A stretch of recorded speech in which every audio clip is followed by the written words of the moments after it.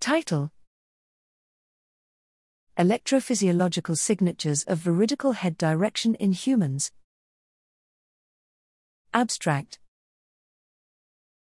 Information about heading direction is critical for navigation as it provides the means to orient ourselves in space.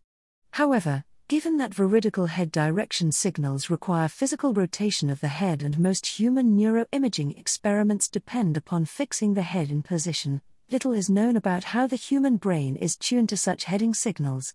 To address this, we asked 52 healthy participants undergoing simultaneous EEG and motion tracking recordings, split into 2 experiments, and 10 patients undergoing simultaneous intracranial EEG and motion tracking recordings to complete a series of orientation tasks in which they made physical head rotations to target positions.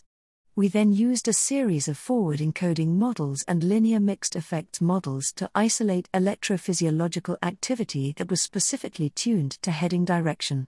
We identified a robust posterior central signature that predicts changes in veridical head orientation after regressing out confounds including cueing, visual input and muscular activity.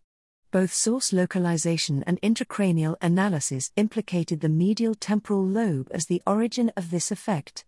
Subsequent analyses disentangled head direction signatures from signals relating to head rotation and those reflecting location-specific effects.